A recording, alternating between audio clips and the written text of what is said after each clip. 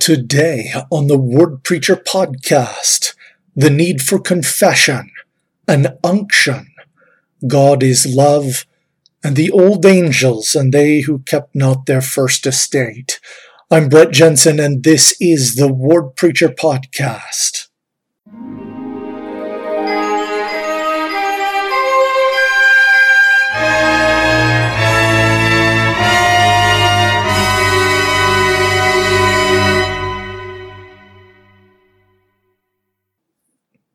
All right, today we are looking at 1st through 3rd John and the book of Jude towards the end of the New Testament.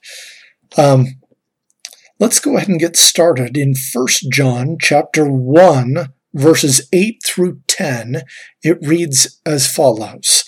If we say that we have no sin, we deceive ourselves, and the truth is not in us. If we confess our sins, he is faithful and just to forgive our sins and to cleanse us from all unrighteousness. If we say that we have not sinned, we make him a liar, and his word is not in us. Okay, though we'll be getting to descriptions of God being love and maybe some other titles, this is a clear description that essentially means God is truth. There are 3 cases that John covers here. I'll look at this. I'll look at this as 3 different situations. We have a person who thinks that they have done nothing wrong. This is the kind of mentality of, I'm a good person, or I have no sins. I don't have to really worry about that. I'm just a good person. This sort of mentality is flawed because none of us are good people. I don't think we have to look very far in the past, any of us, to find a situation in which we have been selfish or cruel. We've done things that have been petty and unkind. Pride and envy are nearly universal. Like even people that avoid major crimes, they will have situations where they are frustrated or flustered and they say something that's not good or do something that's not good. Whether it's get angry at a person who cuts you off or refuse to help or whatever it might be. People are not good all the time. It's just not possible. There's also a description here. If we confess our sins. So the person who confesses that they have done wrong things. This is important. The role of confession allows us to declare the truth about our actions, about our nature. A person who is willing to say the truth, to speak the truth, is also capable of understanding the need for what John will later call propitiation, which is, in other words, means our need for the atonement. The one who is the sacrifice, who makes everything right. Well, that's only necessary if we need someone to make something right. And if we aren't willing to admit that sometimes we're bad people and we need help to make that right, to reconcile ourselves, then that's a problem. This 3rd case is worded slightly different. The first case was if we say that we have no sin. And this 3rd case is if we say that we have not sinned. And I will differentiate that by bringing up that wasn't a sin type mentality. Or in other words, a person who seeks to excuse themselves or justify a specific act. You can see an example of this in the scriptures. King David was confronted by Nathan, who presented a metaphor, a parable about a man who was killed so that a wealthy man who already had a lot of stuff could take his one lamb. And David immediately recognized in that situation that this man who had a lot and killed to take something that wasn't his, that was bad. That what he had done was wrong. But he had excused himself from doing essentially the same action in the case of Uriah the Hittite. This is the kind of thing that we see sometimes creep up even in popular culture, the I'm qualified to define sin mentality.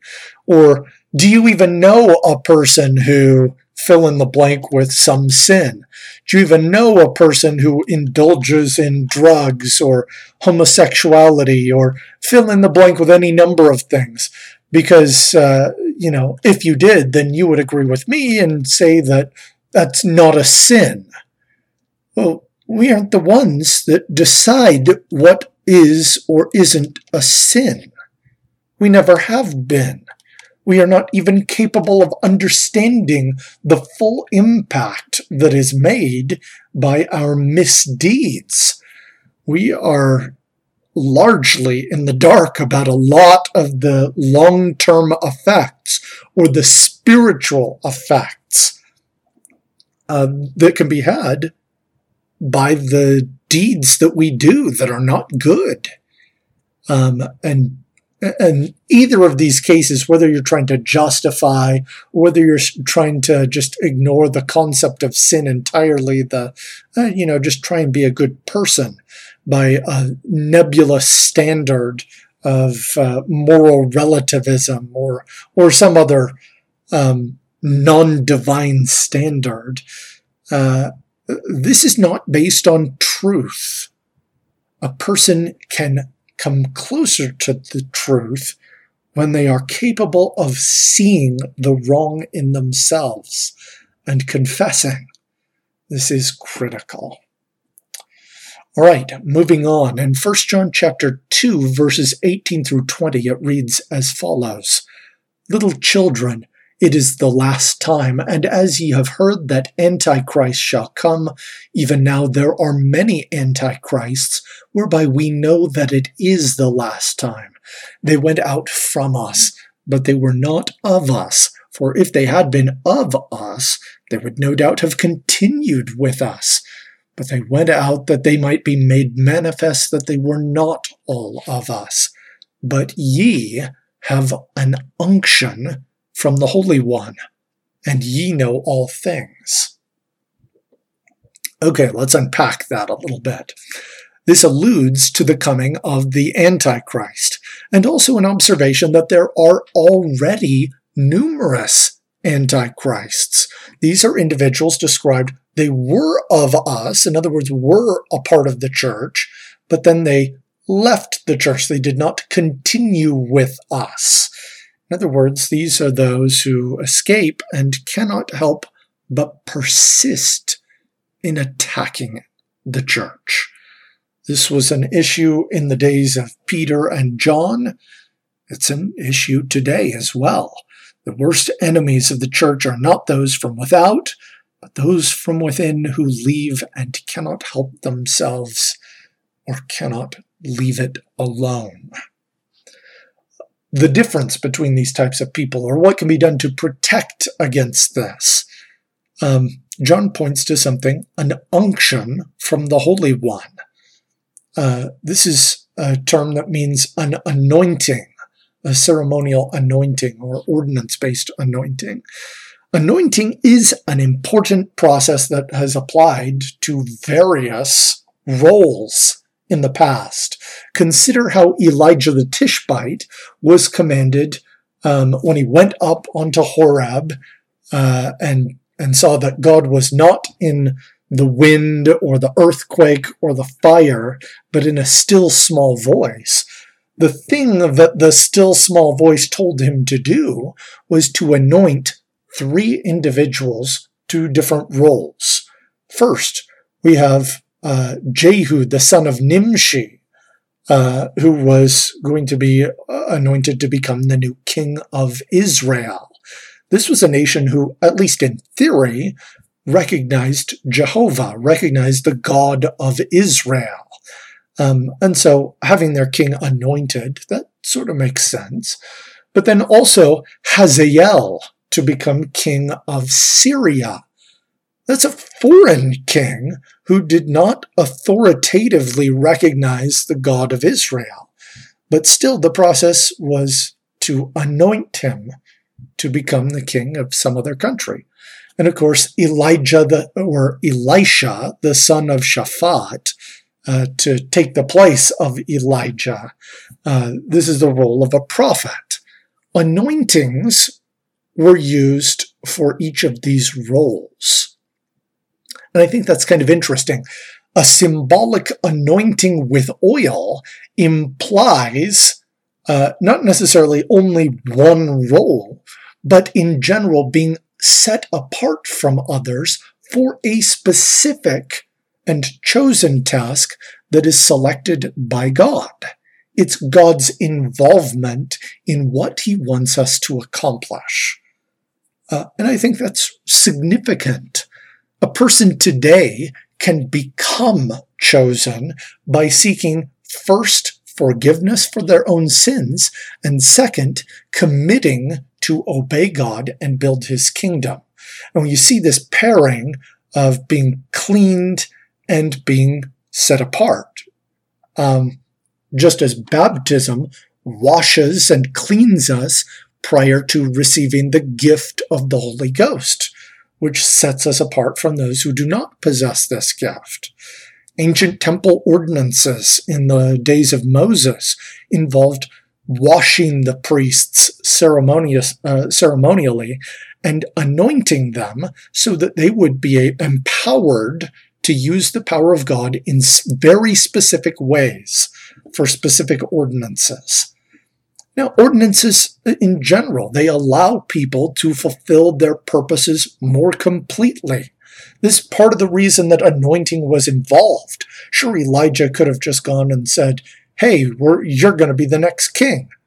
But it meant something more. And the dedication that you saw when, actually it wasn't Elijah who performed the anointings, it was other people who did, but it was based on this command that Elijah had received. But you see the commitment that Jehu the son of Nimshi had, it was to get rid of the house of Ahab. And he did. And it was epic. And I can hardly wait for when we cover the Old Testament. I've got a lot more to say on that, but not for this podcast. Hazael as well. Totally, when he was anointed, when he found that this was a role that was ordained by God, even though he had no particular love for Israel or the God of Israel. In fact, Elisha wept when he anointed him because he knew that he would butcher many men and women and children in Israel. But he still did it, and it changed his perspective. He immediately went out and began to fulfill that role in a very entertaining fashion.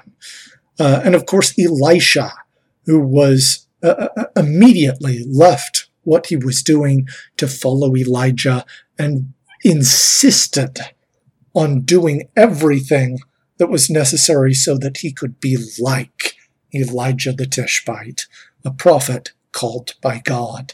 The anointing made a difference. Today, in the same way, temple ordinances and covenants prepare a person to be endowed with power by God himself. The same concept we can see mirrored even today. And that's significant. What has God anointed you to do? What is his task for you? And how can you find out? These are questions worth investigating for everyone. All right, moving on. 1 John chapter 4, verse 8, a very famous verse. He that loveth not knoweth not God, for God is love. The Greek agape that is used in this passage to describe the love of God and ultimately God himself, it's also used at length in 1 Corinthians chapter 13, where it is translated in the King James Version as charity. That's important. It's an understanding that helps us remove some of the ambiguities that we have in the English term love. And some of these, like, you don't immediately think of, but if you spend a little bit of time, they'll intuitively arise. For example, the love that a man has for his brother can be profound and move him to help even when personal sacrifice is required. The romantic love that a man has for his wife can also be profound and move him to help her when personal sacrifice is required. But we all intuitively understand that it's an entirely different kind of love. The type of feeling that a man has when consuming a delicious double cheeseburger could also be described as love, like saying, "I love this burger." But it's a completely different kind of love. It could also be used to describe a covetous motivation. For example, Cain killed Abel because he loved Abel's flocks. This is not a good thing. Or it could be used to describe a propensity for doing something even when that thing is wrong. When you look at some alcoholic and say, "Boy, that man sure loves his liquor," it's not a good thing. But we still use the same term, love, even though we intuitively understand this is not the same sort of feeling.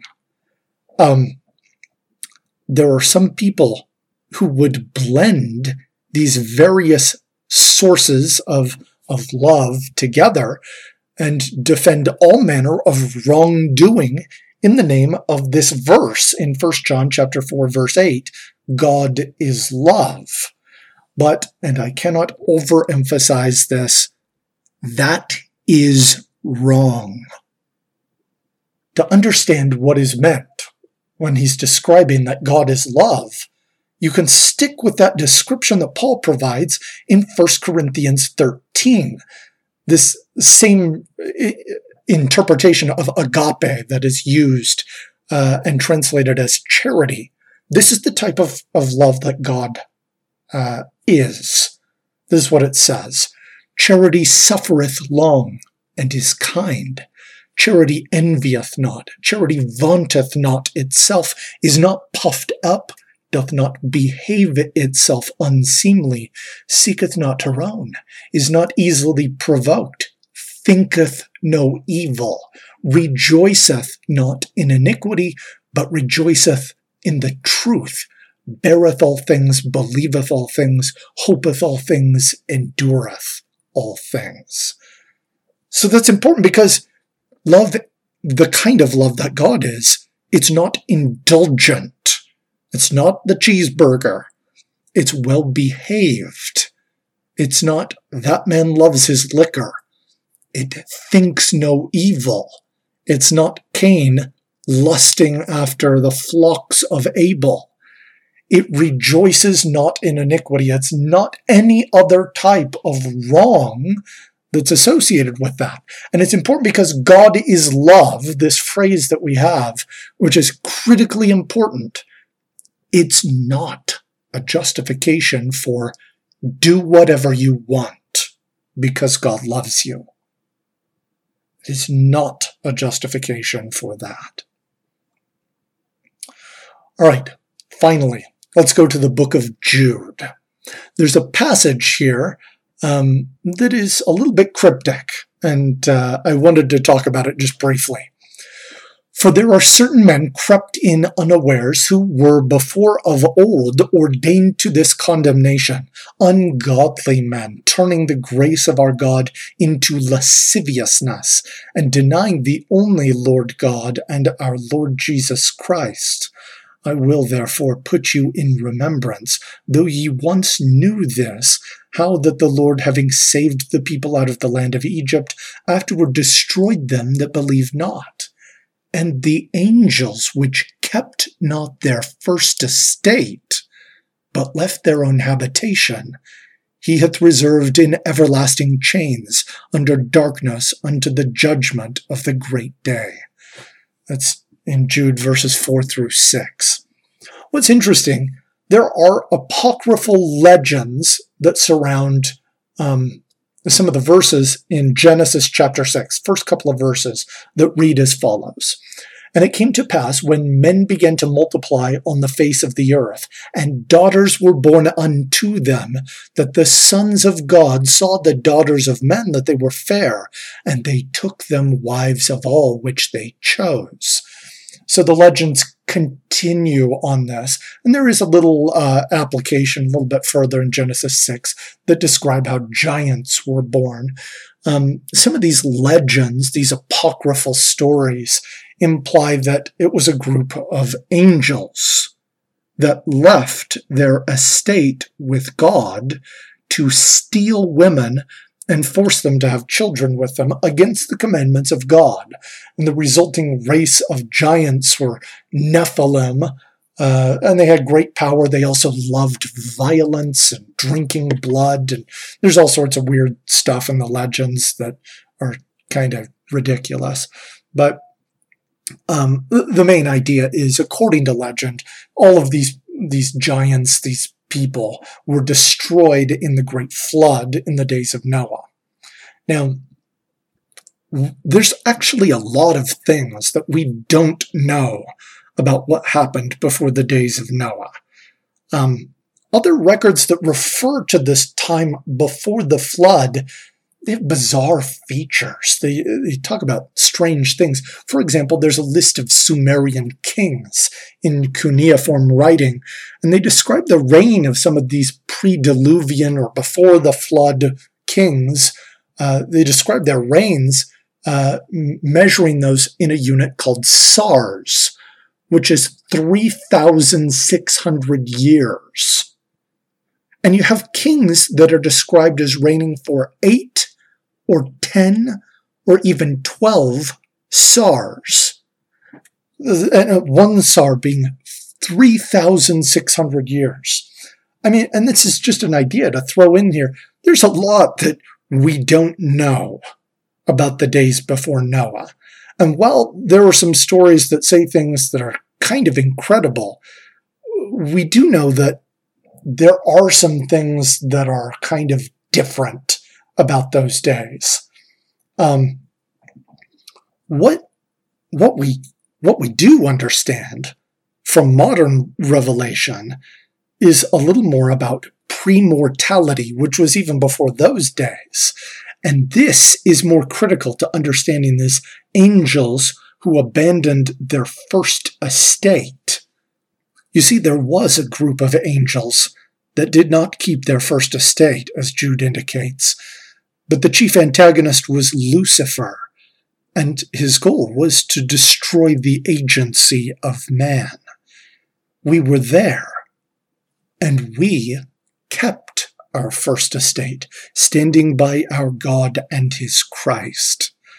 Jude is using these examples to warn about the dangers of being casual with faith. If you think that you know better than God or his prophets and apostles, learn from the examples of the scriptures. He starts with these people that were doomed to suffer in chains and darkness until the day of judgment. People who had something great and fell from it to satisfy themselves. It really goes to show the truths that Jesus taught are timeless. He that exalteth himself shall be abased, but he that humbleth himself shall be exalted. Jude goes on to say, these be they who separate themselves sensual, having not the Spirit. But ye, beloved, building up yourselves on your most holy faith, praying in the Holy Ghost, keep yourselves in the love of God, looking for the mercy of our Lord Jesus Christ unto eternal life. And if some have compassion, making a difference, and others save with fear, pulling them out of the fire, hating even the garments spotted by the flesh. That's in verses 19 through 24. So the people are motivated by different approaches. We have the love. We have the fear. Salvation is critical to our purpose. Before we were born, when we lived in our first estate, we accepted Christ. And if we embrace the truth, we are capable of following him here. We are largely here because of the great love that he has for us. Not any kind of love, the kind of permanent, charitable love that we should all strive to obtain. We can, like those of old, become his chosen and obtain this. We can become his anointed and fulfill the purpose for which we were sent here. If we confess and reject the sin and the dishonesty in our nature, and we embrace the truth, who is Jesus Christ.